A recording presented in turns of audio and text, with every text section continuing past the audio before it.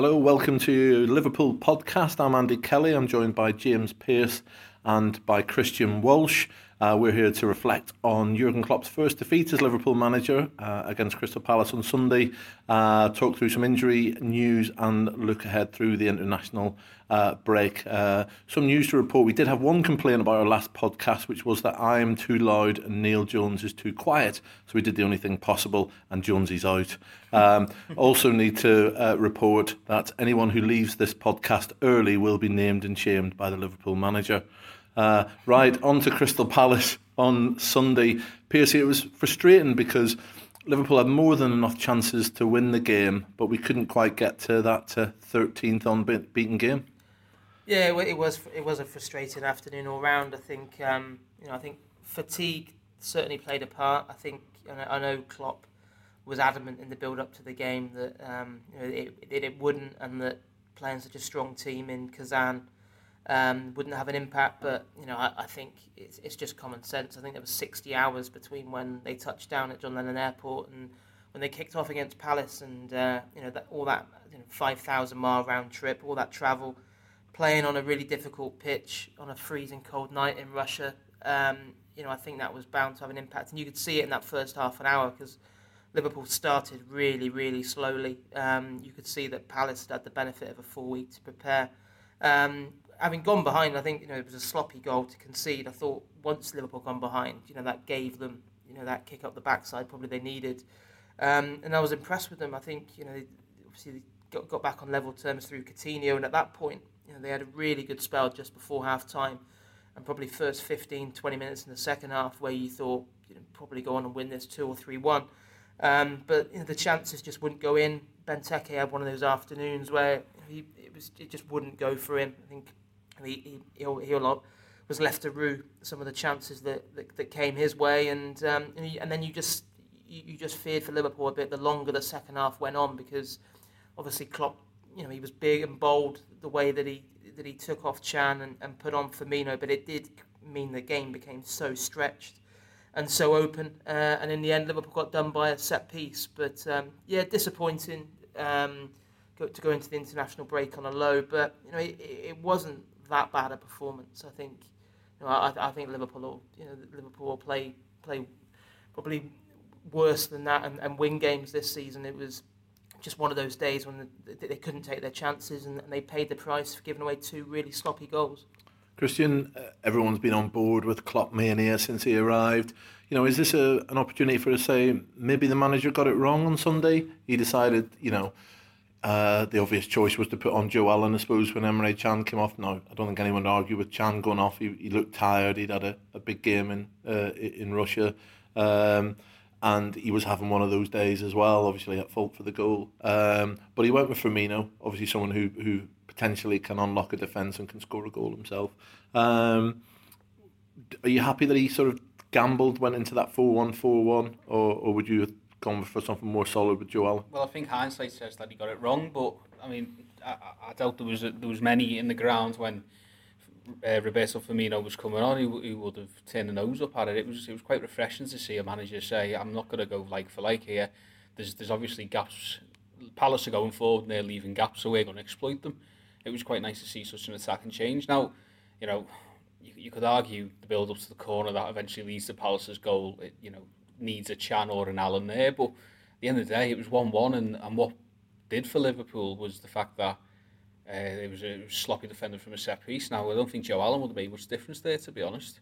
Liverpool looked a lot better on the front foot when Firmino came on as well. I mean, I thought Chan had a poor game and he needs to be taken off anyway. It was just, it was nice to see that the manager's willing to go for the 3 points rather than maybe grind out the one. So, I mean, hindsight can say he got it wrong, and, there's a few other things that, I mean, if we're going to talk about things that Klopp got wrong, you could probably point to the team selection in Kazan, not necessarily the team that he put out there, but the fact that there was a number of first teamers on the bench who obviously didn't get used. I think that was Coutinho on the bench for Kazan, and he didn't come on. Obviously, he was holding an injury, but if that's the case, you just keep him at home. There was a couple of players like that maybe could have stayed at home. So if you're talking about mistakes, that was for me his mistake. But bringing Firmino on, it's one of those things. It's a roll of the dice, and it didn't quite work. It'll work many times for them, I think, in the future. James, you're the only one of the three of us who made the long journey to Kazan. I mean, my feeling was that Klopp wants to sort of try and get momentum into the club in terms of treating that game really importantly, but also that he wanted to try and get sort of retake control of their own destiny in the group. And he, albeit that you could argue that it's contributed to a defeat against a Palace, but that's something that could easily have happened if he'd left a few at home, as Christian says he could have done. But it could just have happened even if he had, and he has now got that control of that Europa League group from that game on Thursday. Yeah, I must admit, I don't think you can criticise him really for going that strong in Kazan. I think you're right. I think the situation in the group meant that he had to. It was a big game. In the context of the group, I think the frustration is that Liverpool found themselves in that position, having failed to win any of their first 3 games in the group. They should have been in a situation where they could have looked at Kazan as maybe not a gimme or one to just throw away, but one where it wasn't pivotal. But the fact is, if Liverpool had gone there with a weakened team and been beaten, they'd have faced a real uphill battle to qualify for the last 32. So yeah, I have some sympathy with him on that score, because I think it was about maintaining momentum, but it was also about ensuring that Liverpool advanced in the competition, because he's made absolutely crystal clear that he intends to treat the Europa League very seriously. And the positive thing is that that's the only really horrible long trip that Liverpool have got. I think obviously they've got Bordeaux at home, Sion away. If you beat Bordeaux at home, then Sion away doesn't really matter.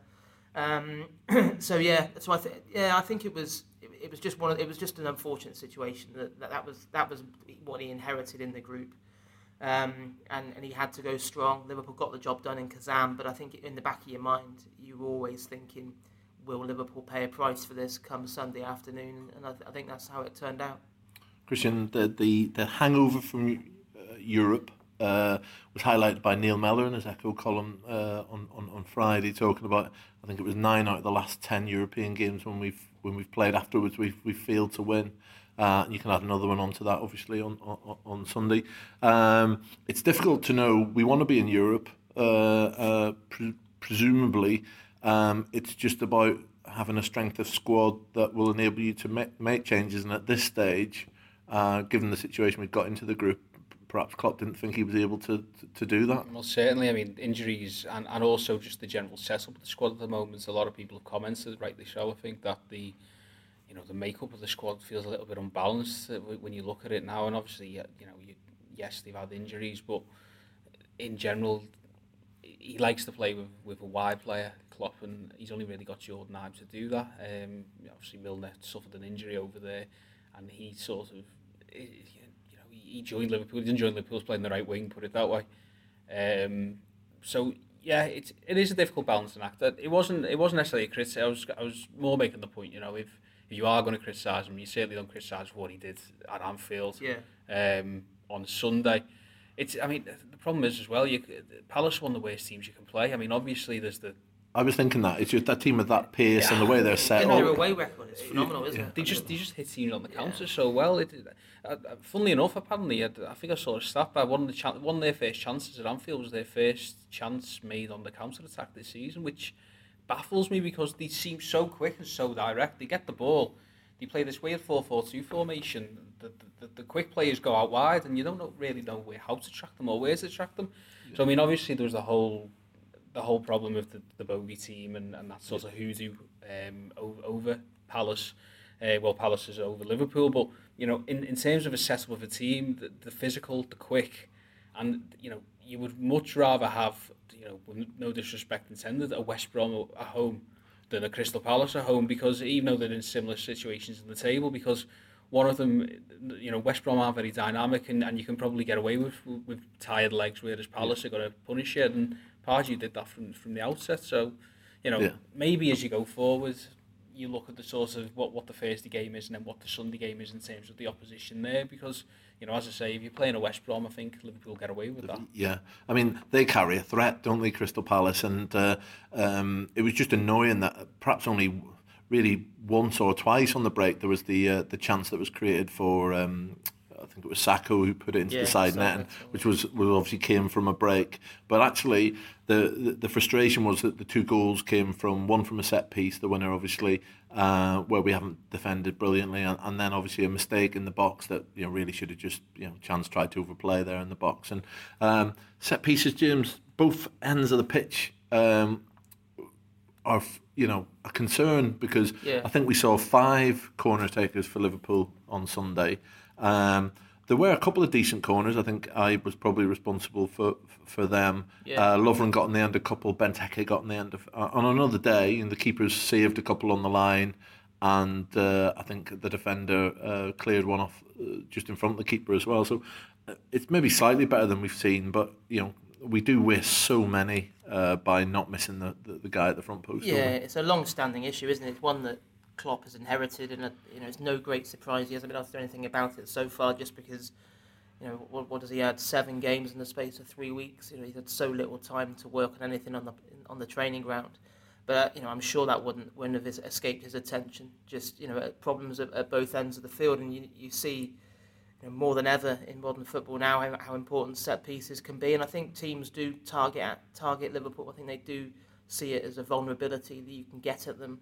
Liverpool aren't the biggest of teams, and I think we've seen it time and time again where sometimes Mignolet, again I think he has improved in terms of commanding his penalty box, but he still doesn't. Came for a few on Sunday, didn't he? Yeah, he does, and I think that's one of the positive things that has changed about him. But I think there's still times where you sense that unease between him and the players in front of him, and Liverpool do look vulnerable from set pieces. It happened time and time again. In probably the last couple of years of Rodgers' reign, and it's happened a couple of times under Klopp already. And I think the kind of what rubs salt into the wounds a little bit is when Liverpool do get those similar situations, they don't look anywhere near as threatening.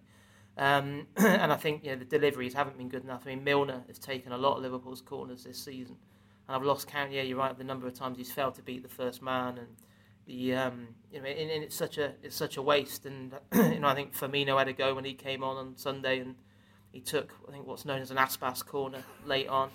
And copyrighted. Yeah, and it is, and I think it's certainly something Liverpool need to work on. It's not as if. It's just something that you can easily improve, isn't it? But it's time on the training ground, and hopefully we'll see that change under Klopp over the coming weeks and months ahead. I just wonder if other teams are as bad. Because obviously I watched obviously part of my roles to look at Everton as well, and Everton seems to take poor corners when Leighton Baines isn't on the pitch. I just wonder. I mean, obviously there was the fanzine called Another Wasted Corner that used to be sold on outside the Kop, but. I just wonder if everyone's as bad, but because you watch them a little bit more, you notice it. I don't know. The other thing is, of course, generally when you see other teams set pieces, you're barring the live games, you're watching it on highlights or match of the day, and those highlights when it's led to something, and you tend to think they're more effective. The other thing, it is an art form, and the other thing is that, of course, probably the perfect corner is the one that just misses the guy at the front post because it's then coming in at head height sort of thing perfectly, because you can easily take a corner that you definitely know is going to miss the first man, but it's probably going to be a big airy-fairy one, and the keeper's going to come and throw his hat on it. So it's maybe not as easy as we think, but certainly some Melwood practice would go well, I think. I want to talk about a couple of players, if we can. We'll come on to Mamadou Sakho shortly, but on a more positive note, maybe Ibe Klein perhaps caught the eye, I thought, on Sunday. And Klein he had a great game out in Russia. There was that brilliant run on the break where he just arrived from nowhere, didn't come to anything. I think Michael Owen on the telly was highlighting Benteke's run and going in the wrong place, but he's shown tremendous energy down that side, and those two are sort of have a potentially good partnership there, James, don't they? Yeah, I think that really does bode really positively for the challenges ahead. I think Klein, I think he's been excellent since he's joined the club. I think it was one of those signings last summer that made perfect sense, and he's nothing's changed my mind on that one. I thought those two were certainly head and shoulders above the rest against Palace.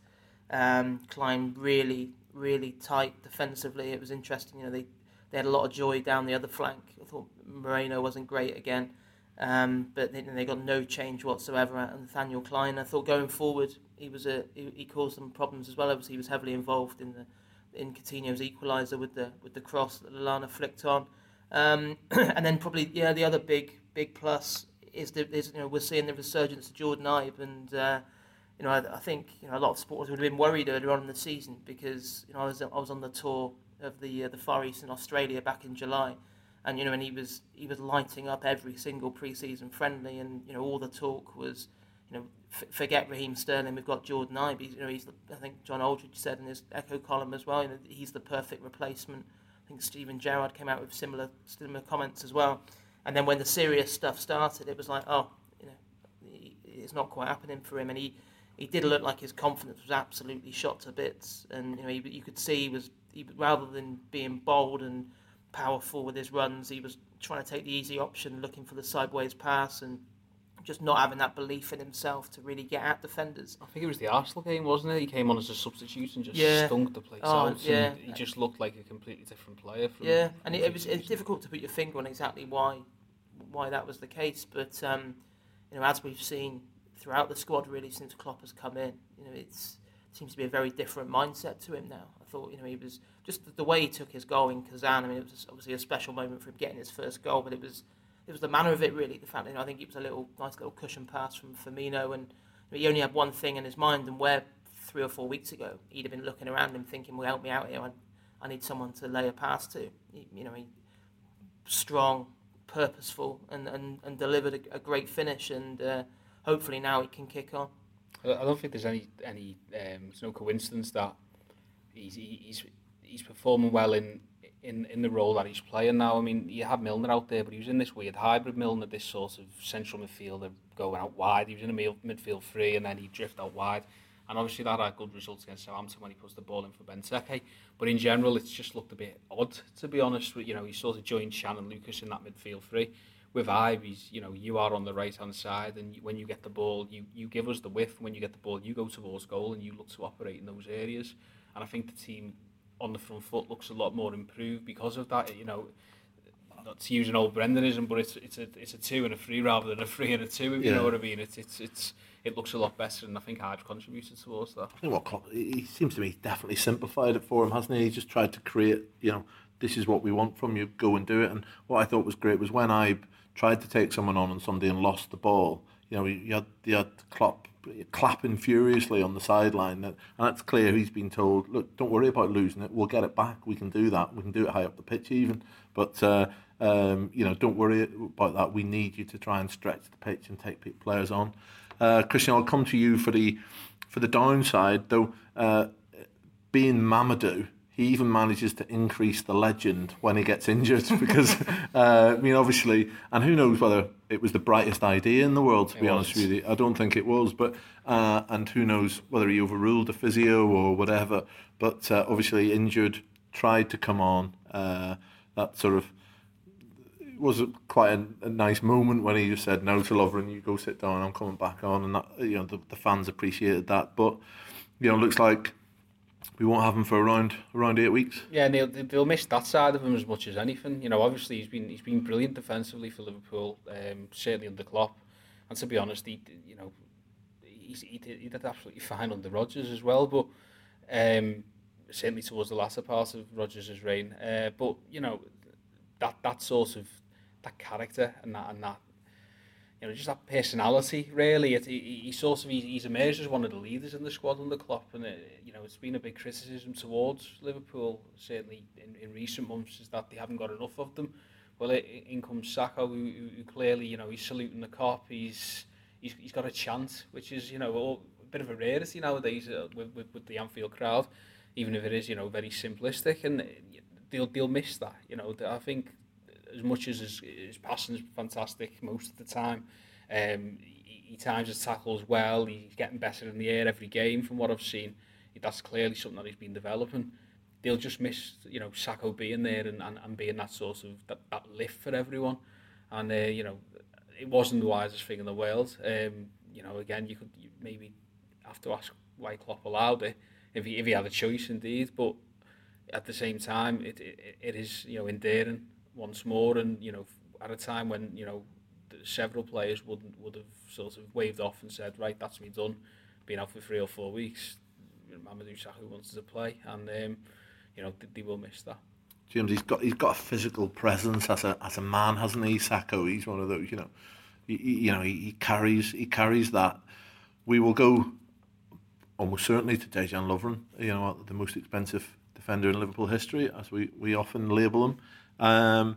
You wrote a piece this morning about, you know, he needs to see this as a massive positive for him.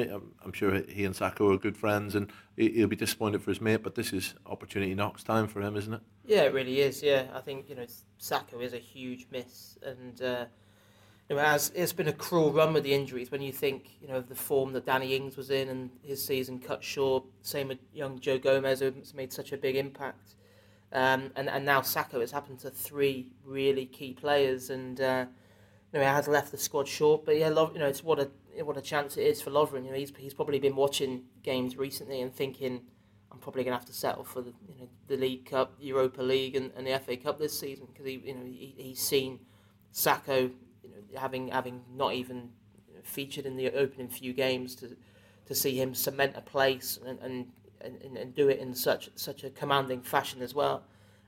He probably thought he wasn't going to get a look in terms of the Premier League for quite some time, but suddenly now opportunity does knock for him, and you know, I think there has been, I know, you know, he gets a lot of stick, Lovren, and you know, I must admit I've probably written quite a few critical things of him myself since he's been at the club, because he had a disastrous first season at the club. But you know, I still hope that he will come good. I think, and I don't think I remember watching him a lot for Southampton before Liverpool signed him, and I was delighted when Liverpool signed him, because I thought, you know, he's proven at Premier League level, he's got good experience. He was a good age. He wasn't, you know, a real rookie that they were taking a chance on. And I just think last season, I don't think it was a case of ability. I think it was just mindset. I think he struggled so much with the pressure and expectation of life at Liverpool. You know, Rodgers spoke frequently about the weight of the shirt on his shoulders, and I think that pretty much summed Lovren up. I think, I don't think he was quite ready for being in that kind of goldfish bowl. And you know, again this season, he actually started the season really well, and people were talking about, you know, the rejuvenation of Dejan Lovren, and then obviously West Ham at home happened, and he famously said he wanted to hide under the table, and I think most Liverpool fans wanted to do likewise as well, having had to sit through that debacle. But I mean, I think there's been signs recently of Klopp having an impact on him as well. I think, you know, you think of the performance against Bournemouth in the League Cup, his performance in Kazan last week was faultless, really. So hopefully he can step up, because you know, Liverpool are very, very light in that department now. You know, thankfully Kolo Touré's back from his hamstring injury quicker than expected, but you know, he's down to 3 senior centre halves, and he needs Lovren to deliver for him. I think also it's worth pointing out that a Klopp side, I think they set up far more like a Mauricio Pochettino Southampton from 2013-14 than Brendan Rodgers 2014-15. You know, when he signed for Liverpool, the expectation was, well, you know, Liverpool are going to play a high line. They're going to be quick to press on the ball and all this. And you know, as we know, it didn't really happen for Liverpool last season in that sense. And everything that was working in 2013-14 went out the window. When he excelled for Southampton, I think that's a lot more like the Klopp sides rather than the Brendan Rodgers side last season. So, you know, if you're looking for optimism, there is that too. You know, his best form in the Premier League came playing the sort of football that he'll now be expected to play. The other side of it, of course, is that this, as James mentioned, centre back is a position we don't have a lot of cover on. You've been musing on that on the Echo today. Kolo is there as cover, but we know he's not the player he was for all. You know, he's a brilliant personality. And you know, every time he's sort of come back, he keeps getting these niggly injuries. He says because he hasn't been playing, so it's sort of, you know, it's difficult to see whether there's a lot of help there, and then obviously at the under-21s, you know, a few players there, but perhaps no one that jumps out at you has been ready yet, Christian. No, not at all. I mean, it's a big ask. I mean, you don't really get young centre-backs coming through now anyway. You look at Manchester United, Van Gaal tried with McNair and Blackett last season, and it was a disaster. Very, very few players can come in at the age of 19, 20, 21 and be a central defender at a top Premier League club. It just doesn't happen anymore. John Stones is probably the one exception I can think of, and he really is a special player. So, you've got players like Tom Brewitt, who was the under-18s captain last season. You've got Conor Masterson, who's even younger. You have Daniel Cleary, who played over in the Tour in the summer, but none of them you would not want Liverpool to be throwing these in, especially if it's off the bench. Who knows what can happen the way Liverpool's injuries are going, but let's say Toure and Lovren both get injured. I mean, Liverpool have got one recognisable centre-back there in Martin Skrtel, and I think they would be forced to look for other solutions other than the academy, as much as Klopp's mentality is let's promote the youth and let's give them a platform to build on. It's a lot easier to do if they're attacking players and there's players to mop up behind them than you're the last line of defence, and if you make a mistake it could be absolutely vital. So I think you're more likely to see maybe Emre Can drop back, or I've even mentioned Lucas as a potential, just because I think you need that experience there.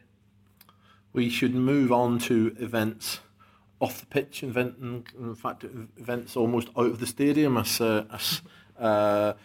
Klopp mused in his post-match press conference. I felt alone out there, he said, as people headed for the exits after that Palace winner on the 82nd minute. Now, I'm sure most people listening to this are obviously big fans of the club and would probably be thinking, this. Why ever would you leave the game early? There's loads of different reasons that people give for it, Christian, but is it ever right to leave early unless emergencies aside? I mean, look, you pay your money, you can do what you want. If you paid the £50, I mean, I think one of the big problems nowadays is the price of the ticket, because this is basically. It's a big event, and if you're paying £50, I think it's £52 top price. If you're paying £52 a ticket, you can do whatever you want with that. It's completely up to you.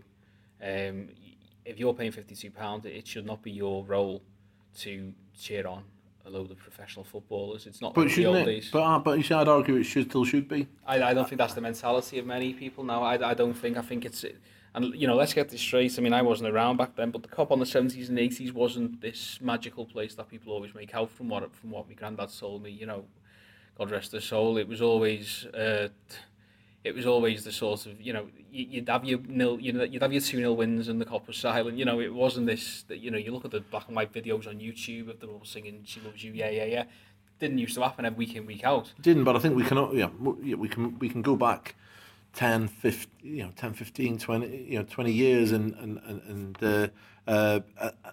it was definitely a lot better than it is now, James. And this there's two issues here. There's the leaving early issue, but I think that's part of our sort of wider malaise, which will have to be addressed about what's happening at Anfield. And we haven't got time here to go through all those issues. It's certainly something that we will do in the future, but.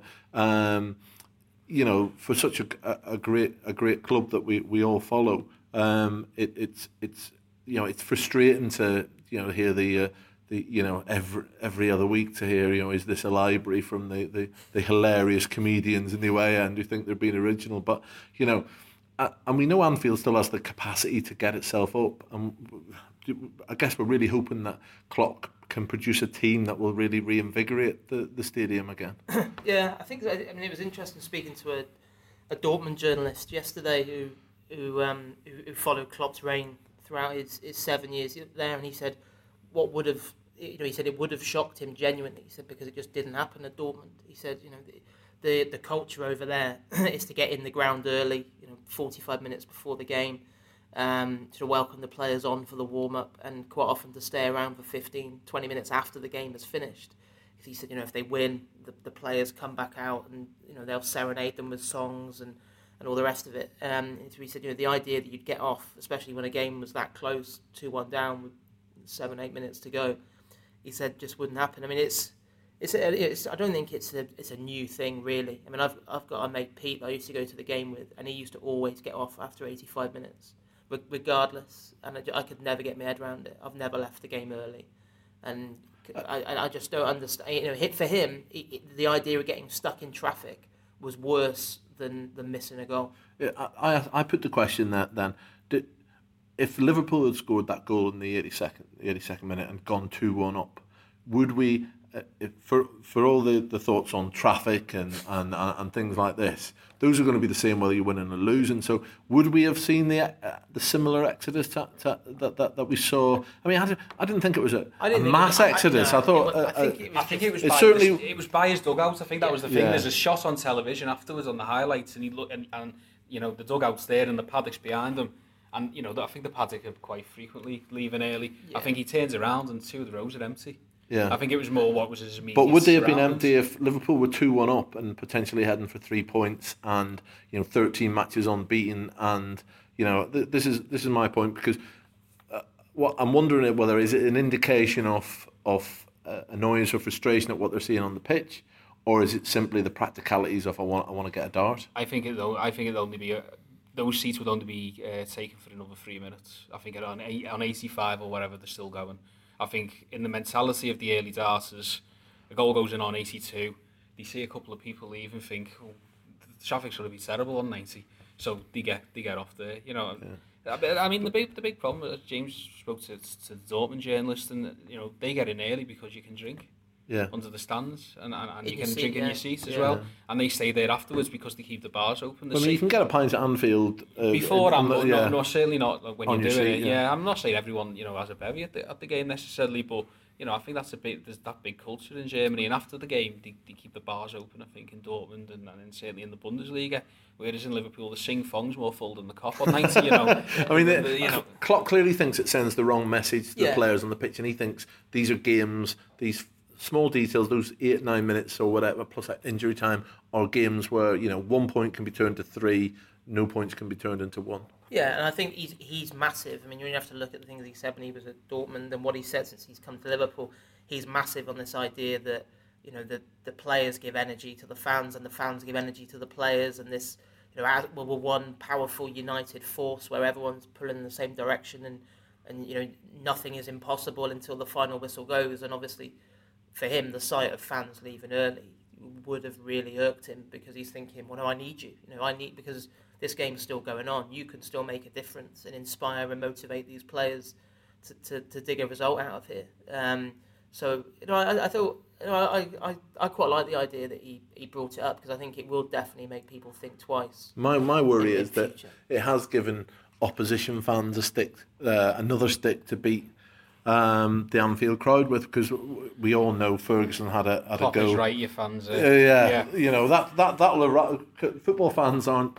We know that Everton and Man United fans were absolutely delighted on Sunday night when he had a go with the fans, because our own Neil Jones, who I mentioned earlier, tweeted the line "I felt alone," and he started trending in Manchester on Twitter because of it. So it is going to get picked up by opposition fans, and Klopp's going to have to know that he did that, and what I do think though is that a few late winners, if he can turn this into a side that one of those sides that can turn games around late, then I think that the number who'll beat the partner early will go down. And to be fair to Klopp, it wasn't like he had to go with the fans. He didn't want to make a big deal of it. An issue. And he actually said it's the responsibility of the players, team to make the fans want to stay to the very end. I think. Yeah, Rodgers said that sort of stuff about creating an atmosphere, and I didn't believe him, and I don't believe Klopp, and to be honest, because I just think he didn't want to make a big issue. I think he knew what happens in the presser, and I was in it. It was as soon as he said it, then there was a second question about it, and he instantly knew, oh, that's going to be the headline. Yeah. And he sort of came back from it and said, oh, I'm not angry, I don't want to be. But I think at that stage, my fear is the damage has been done. I think you're right. I think it was something that had to be raised. But if it keeps a couple of more people in the seats, fair play. Because I mean, as I say, it's their choice, but it's something I personally couldn't get my head around. You don't leave the theatre early. You don't leave the usual suspects not knowing who Kaiser Soze is. It's not that. You don't do that. You've paid your money. I don't see why you wouldn't stay. But if his comments inadvertently do lead to an extra couple of 100 people staying and cheering the team on, then that can't be a bad thing. Well, we're glad you've stuck it out to the end, all three of you, however number are out there. Thanks very much for listening. We'll be back next week to keep you going through the international break. This has been your Liverpool FC podcast. Thanks for joining us.